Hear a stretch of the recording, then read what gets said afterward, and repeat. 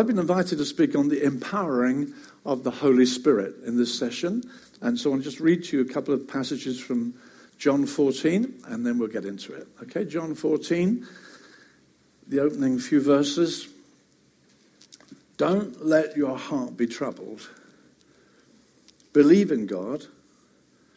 Believe also in me. In my Father's house are many dwelling places.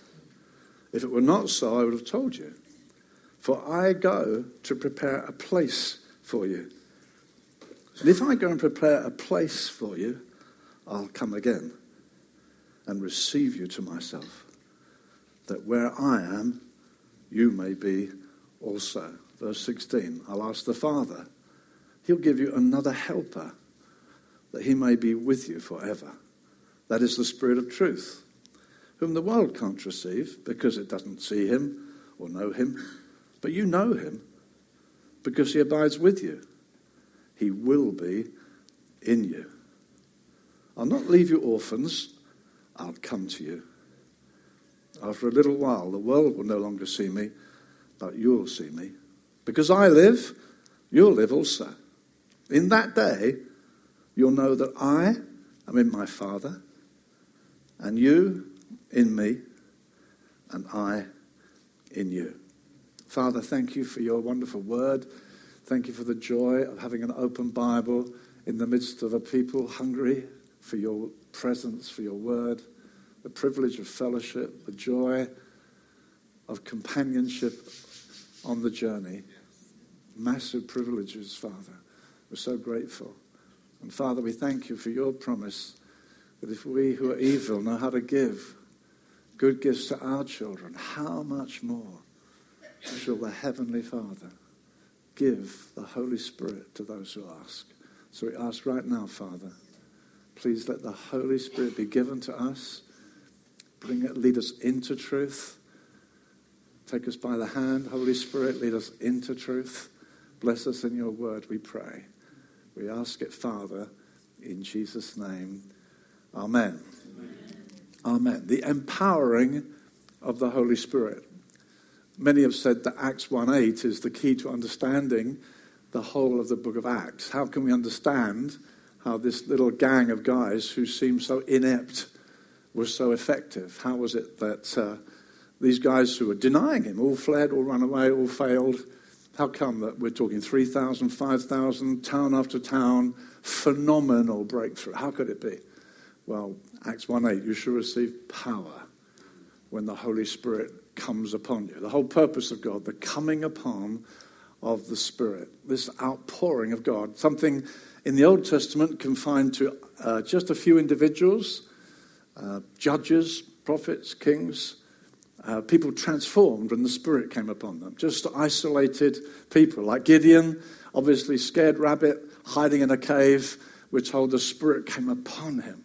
And he became a mighty warrior, led a small army to a massive victory. The Spirit came upon David when Samuel poured the oil. From that day on, the Spirit came upon him. Heaven was open to him. He could write great psalms. He could lead a great army. The Spirit's on him.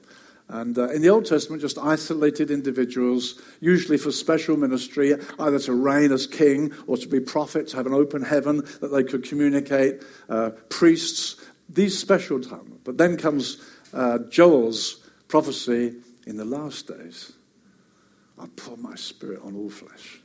Your sons, your daughters, old men, young men. There's going to come a lavish, ultimate purpose of God outpouring. Well, Isaiah says the Spirit will be poured out from on high. That's where it's all leading. That's the great purpose of God. An empowering of the Spirit, an invasion of heaven on earth, on a people chosen and appointed and made holy through what John the Baptist said, look, the Lamb of God who takes away the sin of the world. He will baptize you with the Holy Spirit. These two roles that Jesus is introduced as having through John the Baptist. He's got to be the Lamb first. Behold, the Lamb of God. He will plunge you into the Holy Spirit. I plunge you into water. He's going to plunge you into the Holy Spirit. He's the one who's going to usher in this age of the Spirit, what Paul calls in Corinthians the dispensation of the Spirit, this age of the Spirit.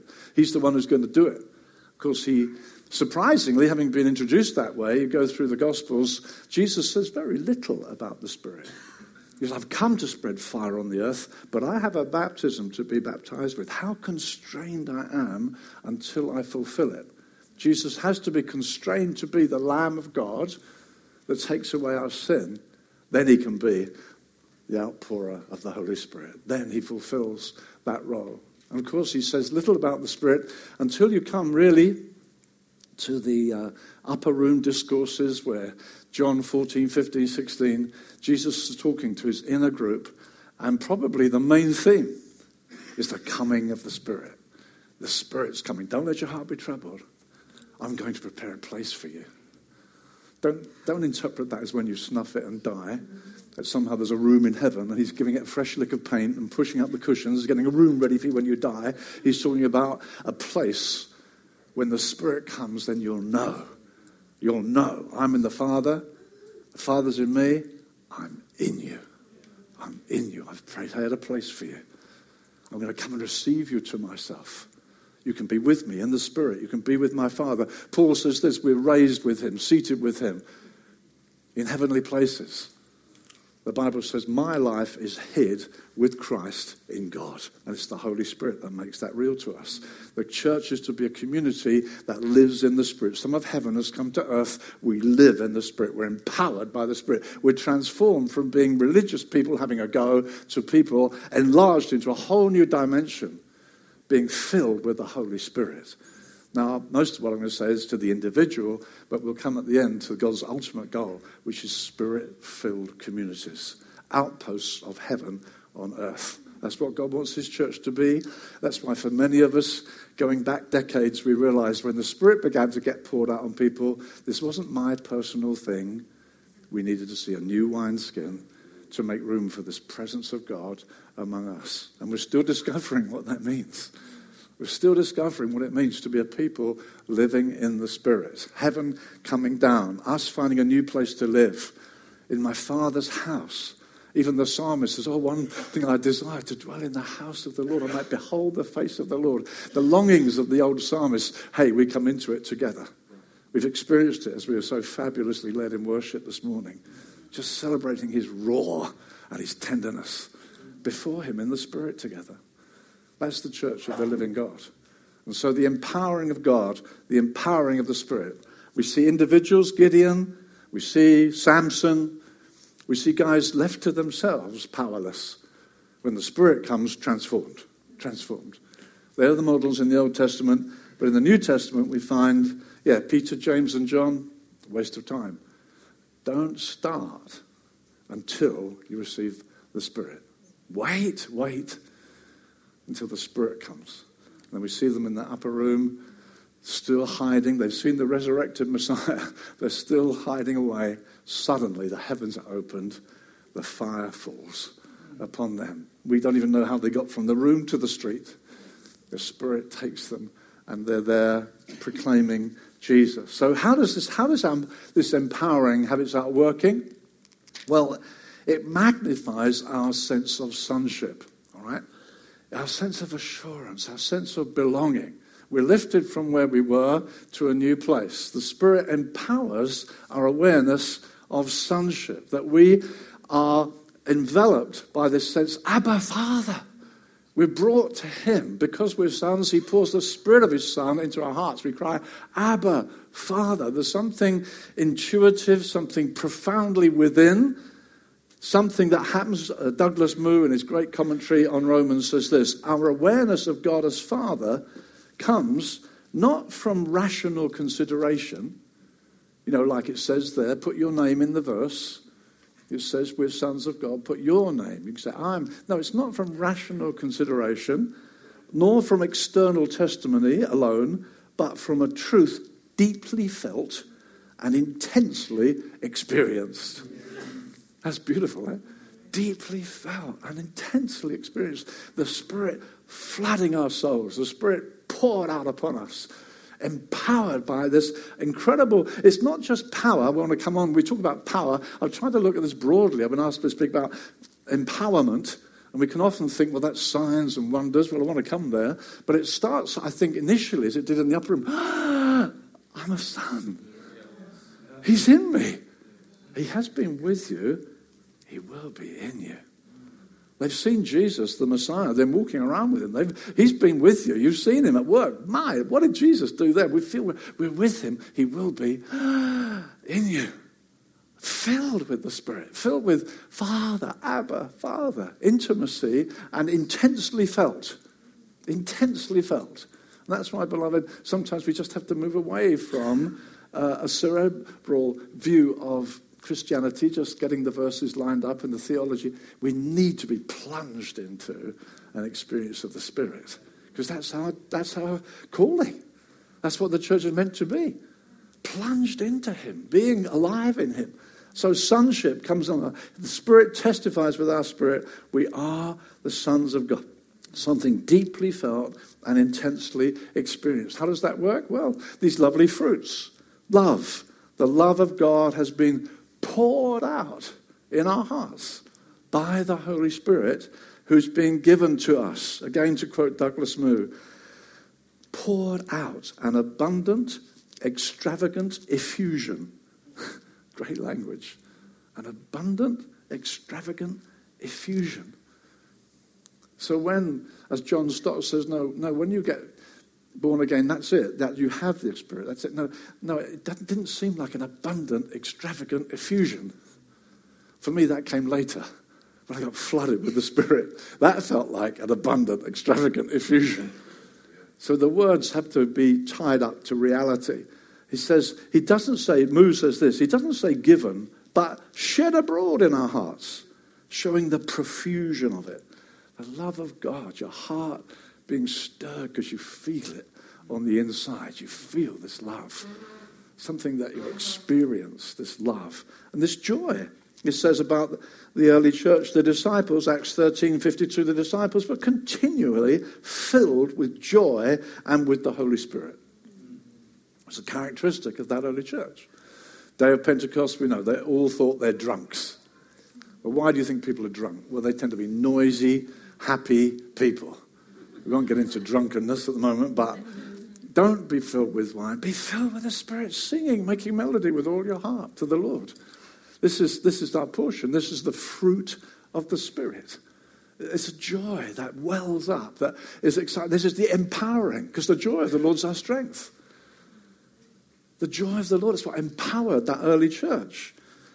That's what, it was also not just because things were working out well. Remember when Paul says to the Thessalonians, you became imitators of us, having received the word in much tribulation with the joy of the Holy Spirit. So it's not just the outcome of other things. Joy is often the result of other things. You know, you might get a really good email this morning. You know, joy usually is mediated by circumstances, by news. Joy comes from something else. Joy is mediated to you. News, information, events, things that happen. The joy of the Holy Spirit is immediate. It's not mediated. It's the Holy Spirit. It's the joy of the Lord. It's God himself providing his joy on the inside, even as Paul says to them, in tribulation. You were like us, he says to the Thessalonians. Like us at the beginning, we Jews who suffered so much when we owned Jesus. But you're like us, you have the joy of the Spirit. Paul in an inner prison at midnight, singing, celebrating. There's a supernatural joy. I was asked to speak on Sunday, what was that, 3 days ago? At the church in Ipswich. They said, would you please preach on receiving the Spirit? So I preached on the baptism of the Spirit and prayed for people at the end. A lot of people got filled with the Spirit, which was a great joy. And I had a text from my son Tim, who's one of the leaders there, yesterday? Day before yesterday. He said, one of the guys who got filled with the Spirit on Sunday, he said, he sent me this email. You might like to hear it, Dad. I went forward to receive the Holy Spirit. I spoke in tongues for the very first time. I've been suffering from anxiety and depression for some time, out of work because of it. After receiving the Holy Spirit yesterday, I'm changed. Energy, I'm smiling, I'm positive. My wife pointed out to me that all afternoon I've been singing Christian songs. He said, man, depressed, no longer working. The Spirit's come on him. She said, you've been singing songs all afternoon. The invasion. It's not because, hey, I've now got a job or now. No, it's immediate. It's from God. It's a strength. The joy of the Lord is your strength. That's what Nehemiah said. That's how we're imparted strength. You say, well, do you feel muscle power? Well, joy, love, the fruits of God being here. God dwelling in us, empowered by the Spirit. Even peace. I love that old Puritan statement. Joy is peace dancing, and peace is joy resting. It's like a continual river flowing from our soul. It's not inconsistent. It's not stepping into some other world. Joy is peace dancing. Peace is joy resting. There's a river that flows from within by the Spirit. God doing an amazing thing. So Paul says, often we think of this verse, I can do all things through Christ who strengthens me. Now that can be taken kind of out of context, stuck on a wall, I could do all things, Superman. In the context, he's talking about, I can handle weakness, I can handle poverty. It's not the sort of the kind of prosperity, power. No, I can handle poverty. I can handle difficulty. I can do all things through Christ who strengthens me. I have learned the secret of being content. That's power. You want to talk about the empowerment of the Spirit? That's power. There's a world out there who say, you found peace? Yeah, I found peace. You've learned contentment? You could open a shop. You want contentment? Paul says, I've learned the secret. What was that? Well, he found the Lord. He's got the Holy Spirit. He's empowered. He's empowered. Beloved, sometimes our concepts of power is kind of big headlines and Superman and rip the shirt open, there's the big S. For Paul, it's like, I'm in prison, but I'm content. I've learned. I've gone hungry sometimes. He's a real apostle. Sometimes we've been through difficulty. But I've learned the secret of being content. That's power. That's power. Coming through it. So lovely when Bo and Nancy were commended here at the end just now. We've learned to go through stuff. That's power. It's not abandoned. People walk away. You don't have to walk away. Your church planters, there'll be plenty of time to walk away. It's tough. Church planting's tough. Now, why is the church bursting out in the Southern Hemisphere? Africa, South America, the Far East. Why? The Holy Spirit is being poured out afresh. In phenomenal. The outpouring of the Spirit in this last century has led to church advance like nothing's ever been seen before. And it's the outpouring of the Spirit, the rediscovery of the phenomenal manifestation of the presence of the Spirit has changed people's experience of Christianity. And it's what was meant to be from the beginning. It's recovering what God wants. So it's not simply about, big Supermen. It's love, joy, peace, handling contentment in setback, delay, frustration. But I've learned the secret, Paul says. I've got an indwelling Christ, an indwelling Saviour. He has been with you, will be in you. An empowering from God. Further insight, Paul says in 1 Corinthians 2:12, we receive not the spirit of the world, but the Spirit that's from God, that we may know the things freely given to us by God. In 1 Corinthians, he talks about the wisdom of this world. The Corinthians were fascinated by rhetoric and speech and style, and Paul says we're not really into that, but we have another wisdom. He's not into Gnosticism. He's not into foolishness. He says, no, we have a wisdom that's come down from Christ, from God. It's all in Christ. And the Spirit who searches the deep things of God reveals them to us. And we just need all the time, learning more from the Holy Spirit who keeps wanting to open things up to us. For me, I know when I got baptized in the Spirit, I was at a Baptist church, and this is going back a long time. And the charismatic movement hadn't started. This is 1962. That's how ancient I am. And I went to the local Pentecostal church because they're supposed to have it.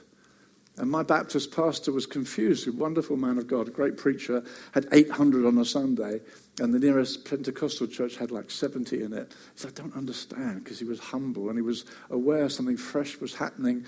How is it I've got 800 on there? It was a genuine question. If they've got the power. And when the Spirit began to be poured out, a number of Pentecostal people who'd been through the fires of persecution because they believed in the gifts of the Spirit, they were ostracized. And they kind of said, well, why don't you join us then? You've discovered we were right all along. But sadly, it had become legalistic. It wasn't opening up. It was kind of, we've got the gifts, but it didn't look like very exciting. And I thought, well, so we had to be on a journey, beloved, to open up to everything God has for us, to see the grace of God, to see, we're not under rules and regulations. No democracy will never run the church. We had to rediscover all sorts of things because why? We have the mind of Christ. He keeps leading us into truth, keeps opening things up to us. It's been a journey, all the time opening more. When the Spirit was first poured out, there were those who said, no, it's just for you. It's your personal prayer language.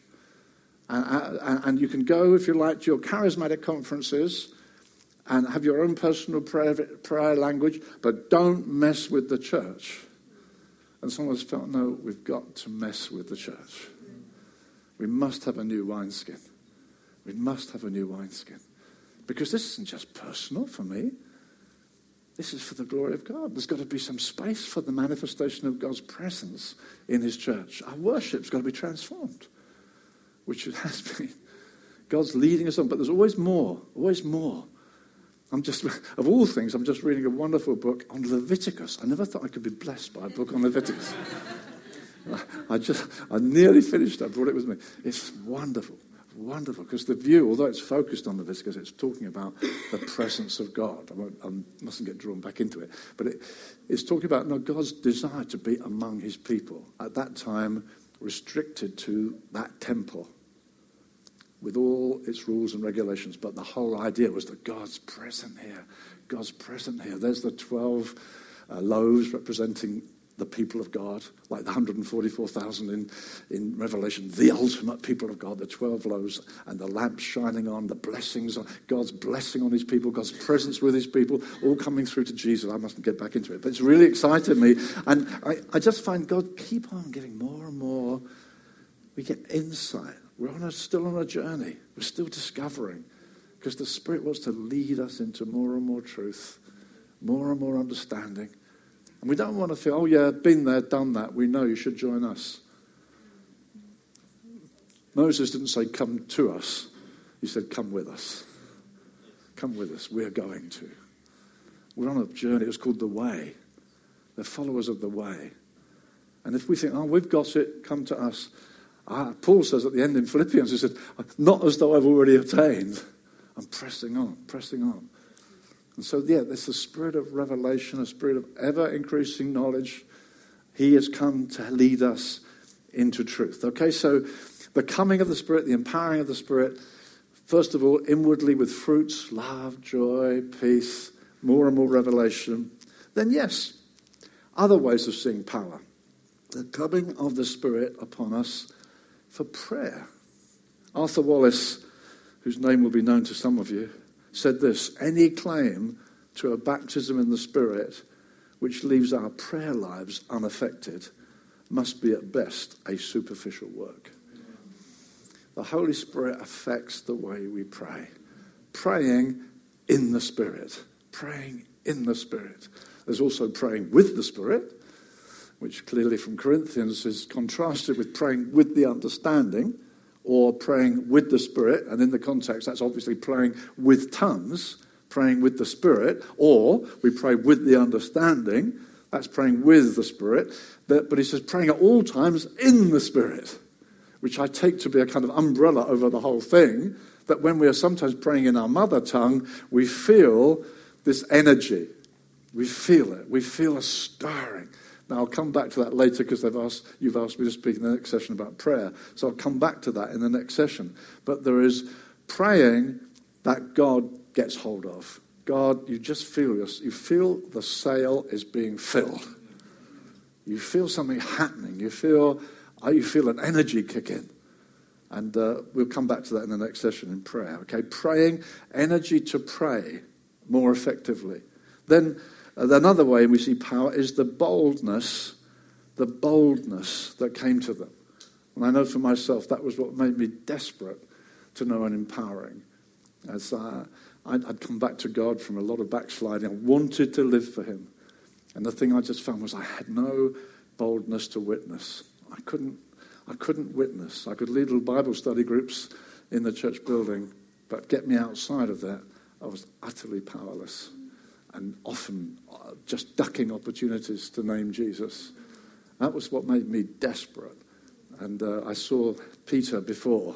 No, I'm not with him. I don't know him. And Peter after. This Jesus whom you crucified. Transformed. And had the joy of being filled with the Spirit, then laying hands on the young people in our Baptist church, and then we all went out on the streets and began to worship and preach in the open air, which I would have thought was totally impossible. Totally impossible. Boldness. It's one of the New Testament phenomena. They were bold. When they saw them, they noted their boldness. They thought, hey, they've been with Jesus. I remember hearing sweet prayers prayed by godly people in prayer meetings. Lord, let them take note, we've been with you. It was like, we're really lovely people. Let them notice our sweetness, that we've been with you. But the context is when they saw their boldness, they noticed they'd been with Jesus. And boldness is one of the characteristics of the empowering of the Spirit, a boldness. And that is what's characterizing the church across the nations now. There's a boldness, there's a fresh liberty to name Jesus and make him famous. Boldness. And then also power to live the life. All right? Romans 8, verse 4, so that the requirement of the law might be fulfilled in us who don't walk according to the flesh, but according to the Spirit. Power to live the holy life. Energy to do it. Enabling to do it by the power of the Spirit. With that wonderful promise in Galatians 5:16, walk by the Spirit and you will not carry out the desires of the flesh. That's a great promise. It's a great promise. In some Bibles you get a little subsection, paragraph sections. You know, the sometimes uninspired people give you paragraph things. They write them into your Bible. And one Bible I had, it said, the battle between the flesh and the Spirit, this section. And Paul says, if you're filled with the Spirit, you will not. Ben Witherington III, isn't he lovely to quote? Ben Witherington III says, it's a double negative in that text, double negative in Greek, and you could translate it, you will certainly not. You will certainly not. Walk in the Spirit, you will certainly not carry out the desires of the flesh. Certainly not. What a promise to teach the young Christian. Walk in the Spirit, you will certainly not fulfill. It's a double negative. You will not know how. You can't do it in English, can you? You will not know how fulfill the lust of the flesh if you're full of the Spirit, enjoying the Spirit, experiencing the Spirit. I love what John Flavel says, or Flavel, I don't know how to pronounce that, old Puritan. He's wonderful, though. He says, ecstasy and delight are essential to the believer's soul, and they promote sanctification.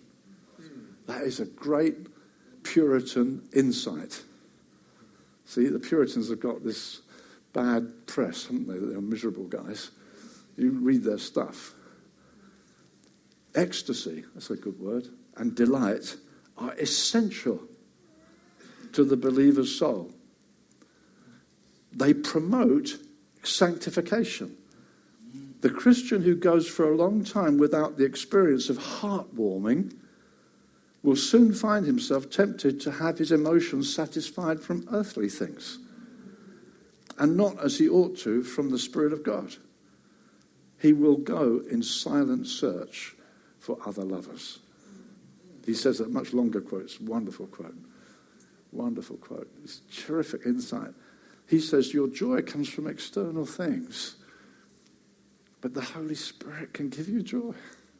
If we're living in the Spirit, if morning by morning you're singing in the Spirit, enjoying the presence of God, letting him break into your soul, that's what he's saying. If we're not experiencing him, well, we'll go in silent search of other lovers. Whatever it might be. Whatever it might be. The thing that really makes people tick. The things that really excite them. God wants it to be he who really excites us. It says in Jeremiah, my people have committed two evils. They've forsaken me, the river of delight. And they're digging out holes in the ground that can contain no water. I can meet your need.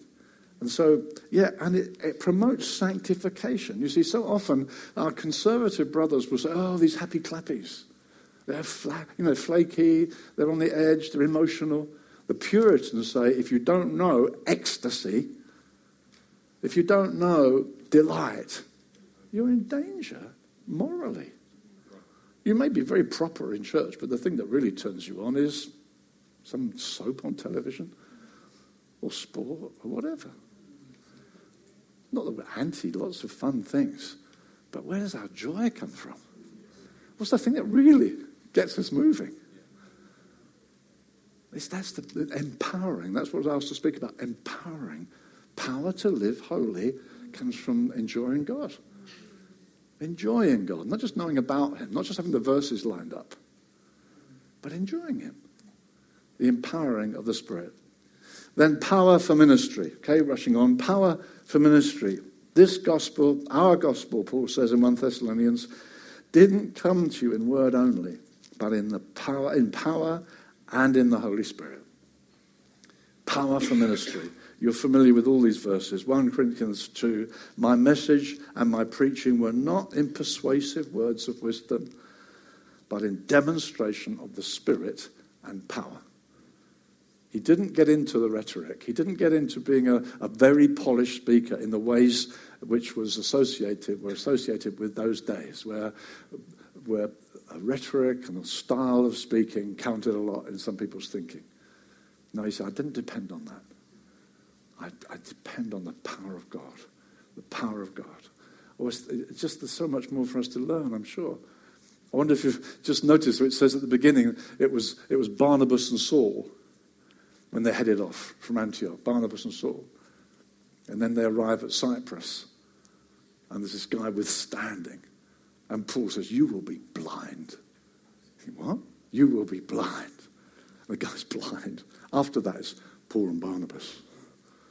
How does the switch come? It was from Barnabas and Saul, to Saul and Barnabas. Well, it actually comes after he blinded that guy. I think it might be, oops, you're okay. You take the lead. Maybe, my little guess. There's an empowering that, wow. He just said, you'll be blind. Be blind. Beloved, there's a power which we've yet to break into. I'm not saying we want to go around blinding people, but I'm jealous. I'm jealous of the early Pentecostals when I read what they saw. Amazing things. And sadly, as some of the years back in the 40s, you read about some of these people. What the things they saw do. Sadly, a lot of these guys finished up with money problems, drink problems, sex problems. A lot of these men, incredible big ministries. No church, just a very isolated ministry out there. You read those stories, but the power, the breathtaking power. And I'd say, Lord Jesus, please help us to build church, build relationship, build safety. But I don't want to be cozy. I want some more power. The power of God breaking through. And I think we need to keep praying about it. Peter says, the gospel that was preached to you with the Holy Spirit sent down from heaven. And again, at the end of Romans, we preached in the power of signs and wonders in the power of the Holy Spirit. The power. That's why I've loved being with Ram Babu. Some of you know him. Just seeing the power, incredible power that comes when he preaches. Let's not just say it's mysterious. Let's keep pressing in. Let's keep asking. Let's keep knocking. Let's keep saying, Lord, I want to see more. Because that's part of the package, and we've yet to see it. The so-called charismatic movement has never seen the sort of power that the Pentecostal movement saw at the beginning. Then to move on, and corporateness, which I guess was hinting at there. I don't think there was any doctrine of the church in that Pentecostal movement. It was power, yes, but no concept of church. Whereas I think for us, one of the passions in our heart is to see a church, a people, a community, not isolated high flyers, but a people. And so, the Holy Spirit brings us into a body. The Spirit does it. By one Spirit we come together. When Peter went to Cornelius, full of misgivings, I don't eat that kind of food. No, I won't touch that kind of food. What I call clean, don't you call unclean. Go. Goes to Cornelius, the Roman. He's a Gentile pig. He's crushed our nation. He's an enemy. And Peter goes into his house with all his Jewish reservations, like stepping into Gentile home. Ugh. And begins to talk about Jesus. And the Spirit falls upon them. And they're speaking in tongues like we did. A Gentile pig. He's speaking in tongues. I mean, sometimes we just got to get our minds back at that. Is her, what? You? And then he goes back. Next chapter. Interesting. Acts 10 and then Acts 11. Luke, in writing Acts, thinks this is such an incredibly important thing. He does it twice over. Acts 10, Acts 11. 10, the event. 11, rewriting it. As Peter recounts what happened. While I was yet speaking, the Spirit fell on them. Who are we that we should withstand God? The unity of the Spirit. He's my brother. That Gentile centurion is my brother. It's the Holy Spirit that gives unity. That's what happened in the book of Acts. It's the Holy Spirit. Now, we make a huge thing of doctrine, quite rightly, but so much agreement. I've just had the privilege of speaking at a conference in Poland, 750 evangelical leaders from all over Europe, 40 nations represented. It was very sort of theological emphasis. Some dear, dear brothers. But unity is about, what do you think about that? And do you think Heidelberg's right? Or do you believe, what do you feel about this creed? And that, yeah, okay. In the book of Acts, the Spirit fell on Gentile pigs. And they're our brothers. Then in the Bible, there's a dynamic that made people brothers. That's not to belittle theology. I hope we know one another better than that. But there's a phenomenon that God did it. There's a unity that comes in the Spirit, the same Spirit. And so we need to understand it's the Holy Spirit's presence and, of course, the church then. The empowerment of the Spirit is not just for the individual. We tend to be a very individualistic generation, and what I've been saying up to now is mostly about us as individuals. But in the New Testament, the outpouring of the Spirit is very often on groups, companies, crowds, and the outworking of the Spirit is in the community. It's we together. A people, it's like a city set on a hill. It's a people that are living in the Spirit together. Don't grieve the Spirit. Walk bearing with one another. Maintain the unity of the Spirit at all costs.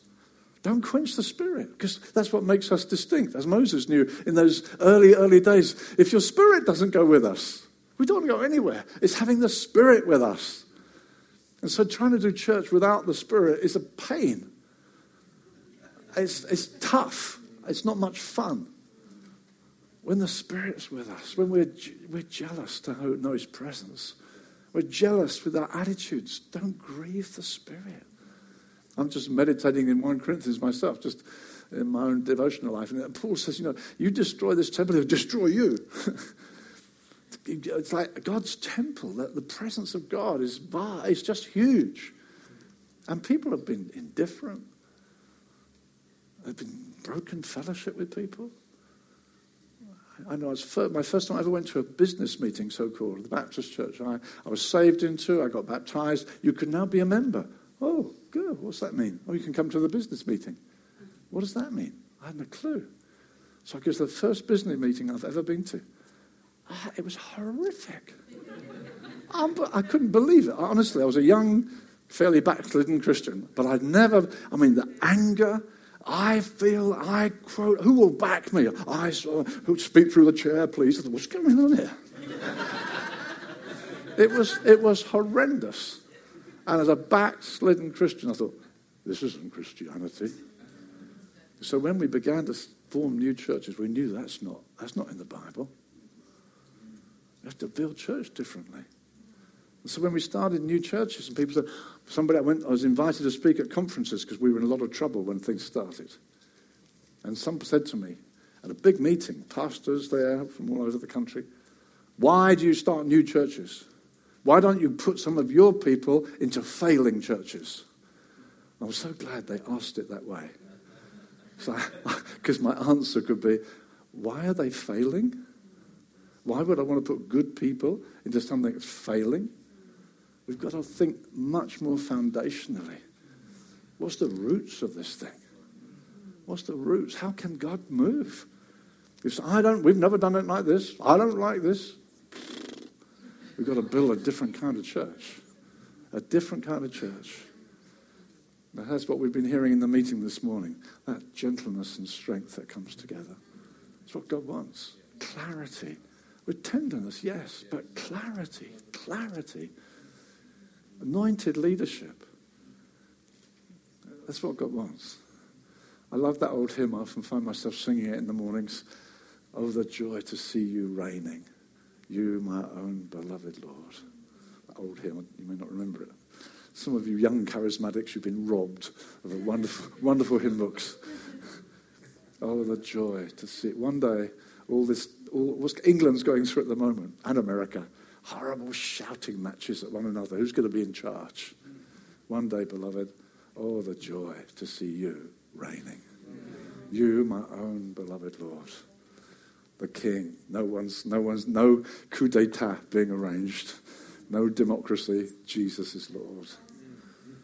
That's what he wants. And the church should reflect that. In the safety of eldership, partnership, mutual confrontation and care within an eldership band that lead the people forward. That's what we're after. And it's the gifts of the Spirit will bring us through.